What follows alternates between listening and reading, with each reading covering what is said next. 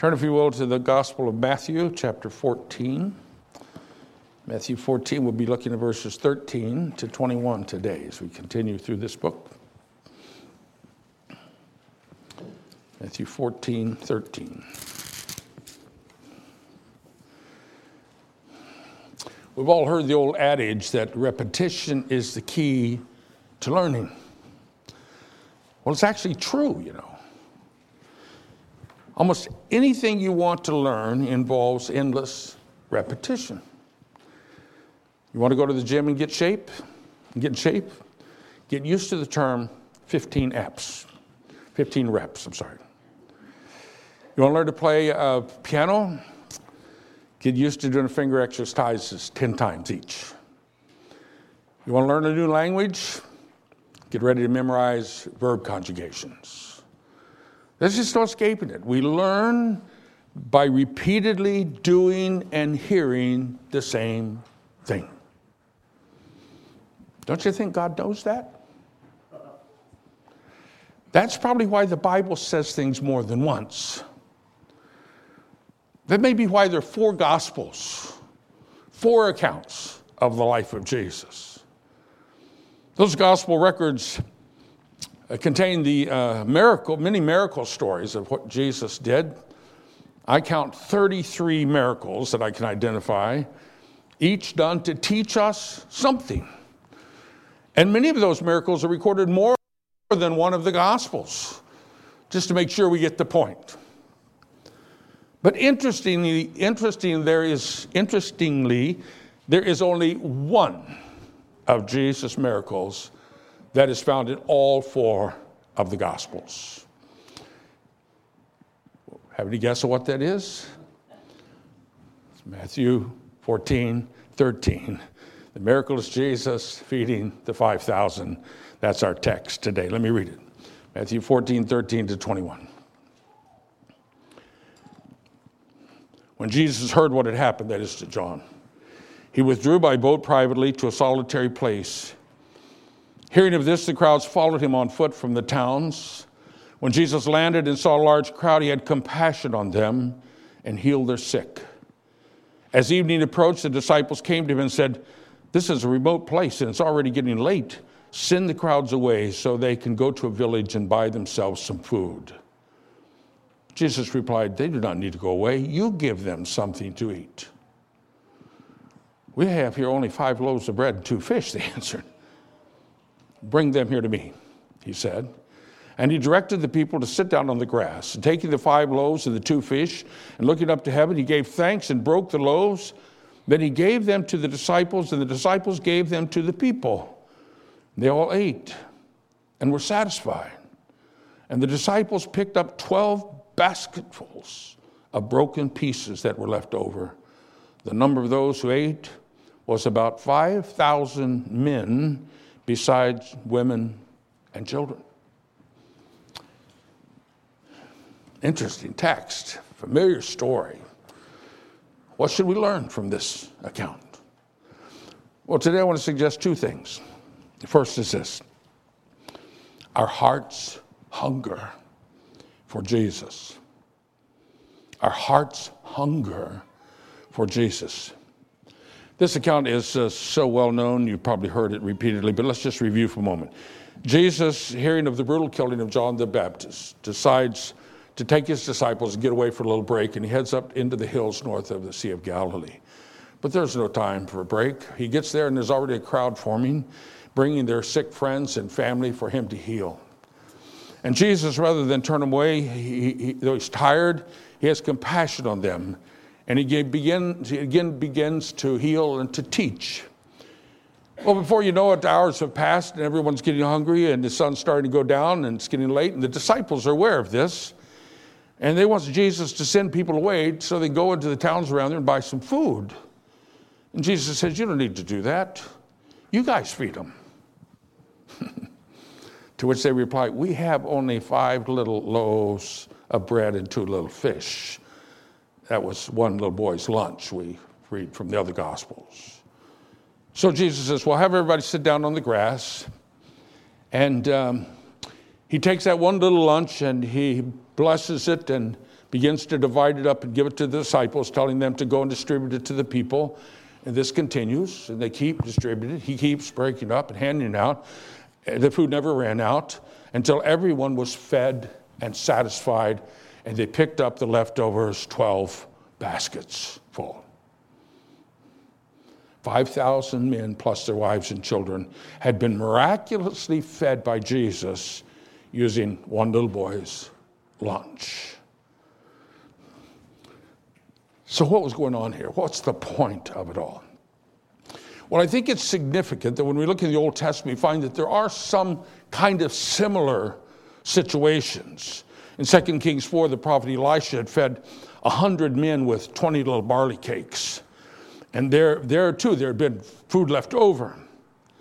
Early in 1 Kings 17, the prophet Elijah had seen God work in the life of a widow to keep her jar of flour and her jug of oil from running out for over a long period of time.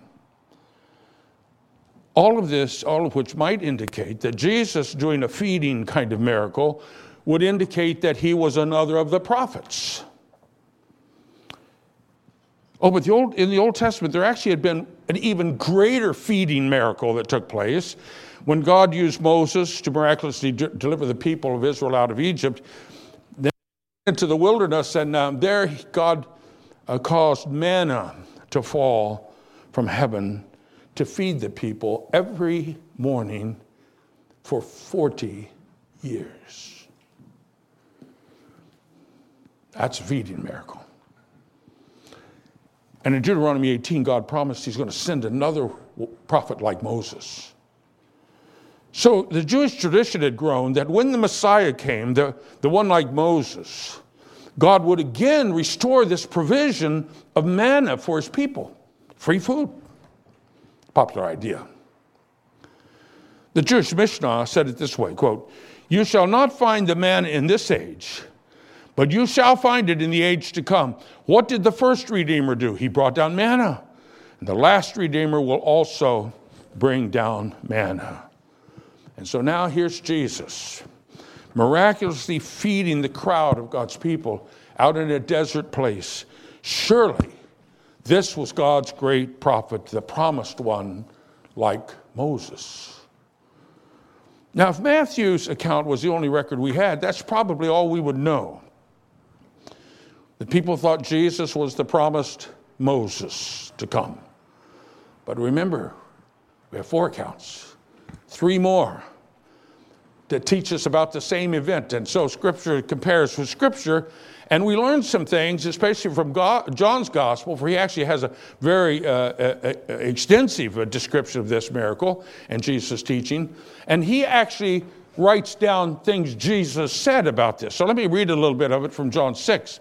Jesus said to them, "I tell you the truth, it is not Moses who has given you the bread from heaven. It is my Father who gives you true bread from heaven. For the bread of God is he who comes down from heaven and gives life to the world."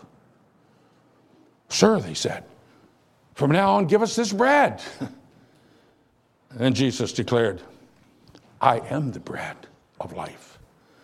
He who comes to me will never go hungry, and he who believes in me will never be thirsty."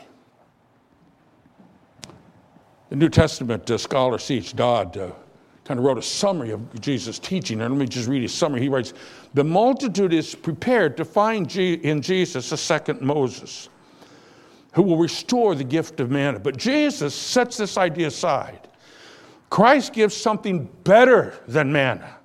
He gives the bread of life. More than that, he is the bread of life. He is the life giver. Union with Christ is eternal life. Manna is no food of eternal life. Those who ate it died. But those who eat the bread which is Christ never die. He is the only giver of food which endures to eternal life. He is himself the living bread. Now, folks, we easily miss the impact of this because we're so accustomed to a readily available, sumptuous diet. But in that culture, it was different. Harvests were more uncertain. There was not always enough to eat. In that culture, bread was a staple. Without bread, people died. Dr. Jim Boyce writes, if you see that, then you also see that Jesus was claiming to be the one without. Jesus was claiming to be the one whom men and women could not do without.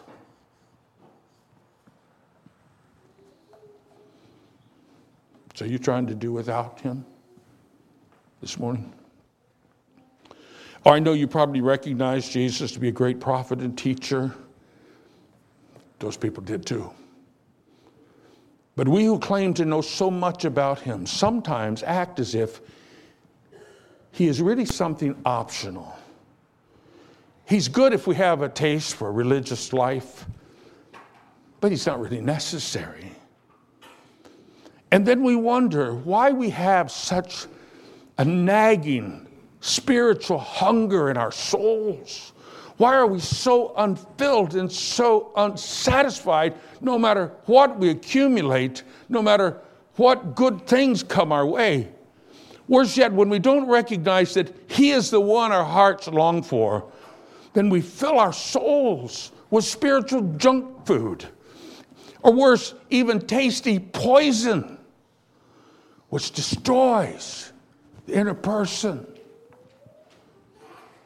Oh, Jesus miraculously fed the 5,000 so that we might know that he means it when he says, I am the true bread of life, who alone can satisfy your hungry soul. So come to him. Feed on him. Trust him. Rest in him. Live for him. For apart from him, there is no real life. Your heart is hungering for Jesus. Oh, you thought you just wanted more money or a better position or a newer house. Your heart is hungering for Jesus. And all the spiritual junk food in the world will not satisfy it. That's the first thing we learn. And there's a second truth here. It's this: share the living bread with the hungry. Share the living bread with the hungry. You know, the more I read this passage, the more I see what's going on between Jesus and the disciples, not just with the crowd, but between Jesus and his disciples. This is not just a miracle to present Jesus to the crowd. Here Jesus is teaching his closest associates about ministry. Think what exactly Jesus did on this occasion. Sure, he fed a great multitude of people, but how exactly did he do that? What precisely did he do? Jim Boyce explains, Jesus could have lifted up his hands to heaven and commanded that manna come down from heaven, and it would have come. Or he could have created a loaf of bread to suddenly appear in every man's pocket and thus fed the whole multitude. But Jesus didn't do any of those things. Instead, he began to work through others, through his disciples. Indeed, look at verse 16, a key verse. Jesus replied, when they wanted to send him away to find food, Jesus replied, they do not need to go away. You give them something to eat. Can you imagine if you were one of those men? Say, what? This is most remarkable when you consider the disciples' attitude too. Back in verse 14, Jesus, in spite of his weariness and the weight of John being beheaded, Jesus saw the crowd and he had compassion on them. But in verse 15, the disciples, always seeking to relieve themselves of some problem, said, why don't you send them away, Jesus? Send them away. Quite different, isn't it? But the biggest dilemma for the disciples was their utter inadequacy. And Jesus seems to be purposely confronting them on their weakness. When he says, you feed them. How can they do that? They can't do that. It's impossible. You know, effective service for the Lord is impossible. It cannot begin until we recognize our utter inadequacy. Think of Moses, a great leader. But Moses admitted when God tried to call him, he said, I can't talk. I can't convince the people that God sent me. I can't. And God said, okay, then I'll use your stick. God doesn't have a sense of humor. I think about Peter. Peter thought he was all that, you know. He's telling Jesus how faithful he'll be no matter what, all the way to death, until he was challenged and he publicly denied that he even knew the Lord while Jesus was being tried, and he was utterly humiliated. Only after that did Jesus say to Peter, feed my sheep. Paul couldn't stand being weak. When he had an ailment, he begged God repeatedly to take it away. Please, God, take it away. Take it away. And God refused. He said, no. My strength is made perfect in your weakness. Folks, the same is true today, you know. As long as you think you have great assets which God needs, you're useless to him. The task is greater than all of your resources. You may have 5 beautiful croissants and some pickled herring. It doesn't feed the starving. If the task of serving Christ depends on our resources, the battle is already lost. But our text goes on. In verse 18, Jesus looked at the meager resources and he said, bring those things to me. Having recognized their own insufficiency, their own inadequacy, the disciples are now useful to him. So Jesus says, bring me what you have. There's nothing. And then Jesus blesses it and begins to give it back to them, telling them to go and give it to the hungry people. And he continues to multiply it and multiply it and multiply it, send them back. Oh, the miracle is all from Jesus' power. But he allows his disciples to participate in its accomplishment. And so it is with everything we do to serve the Lord. We're like the disciples, wide-eyed and amazed at what's taking place, conscious of our profound inadequacy, but confirmed each moment in our confidence that Christ is sufficient. As we obediently go out to share the living bread with those who are hungry. Years ago, a man named D.T. Niles, he's a pastor in Ceylon, which is now called Sri Lanka, famously said, and you've probably heard this quote, I have heard it for years, said, evangelism is just one beggar telling another beggar where to find bread. I fear we've made it a bit more complicated than that. We're all into techniques, into analyzing felt needs and selecting target groups and generally turning evangelism into a massive church program.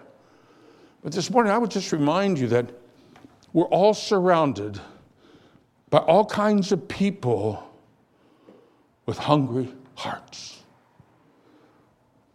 They all need the same thing we need: living bread for a starving soul. You have no ability to change anybody's hearts, nor do I. You certainly can't argue someone's way into the kingdom. Sorry, you may be brilliant, but you can't do it. But if you understand that you are nothing more than a beggar yourself who was given the bread of life, perhaps you could tell another beggar where to find bread. that he might eat and live too. That's the second great truth here. Share the living bread, the Savior, with those who are hungry and starving. It's really a pretty brief and simple text, but it challenges us on two fronts. First, it challenges how we think of Jesus. Is he just a great teacher or another prophet? Or is he the personification of the life of God? That's what he says. I am the way, the truth, and the life.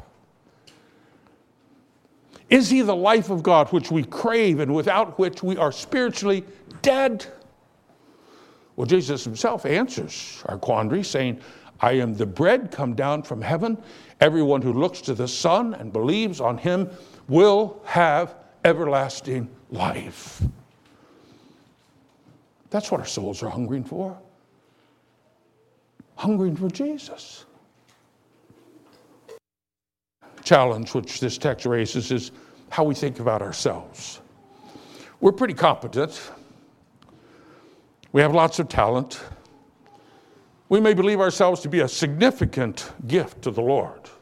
He's pleased to have us, I'm sure. Or then again, are we really totally inadequate?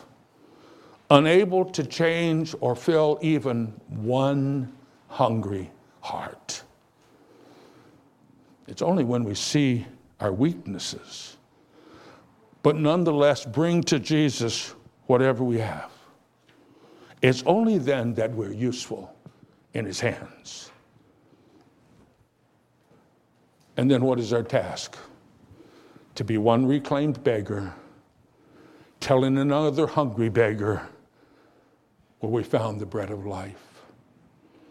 We're called to share Jesus, the living bread, with those who are starving. Amen. Let's pray.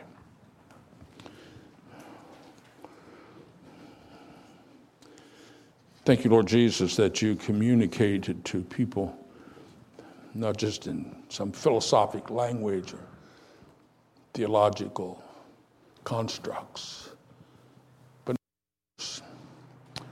object lessons, practical ways, so that we can understand what you're saying.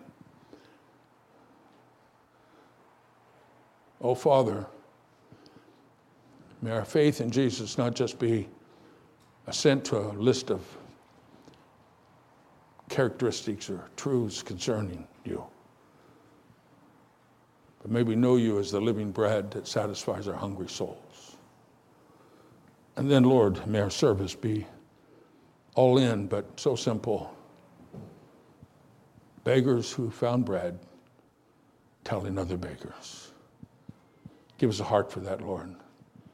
Use us in our inadequacy, in our weakness, as you've been using your people who knew how weak they were for centuries.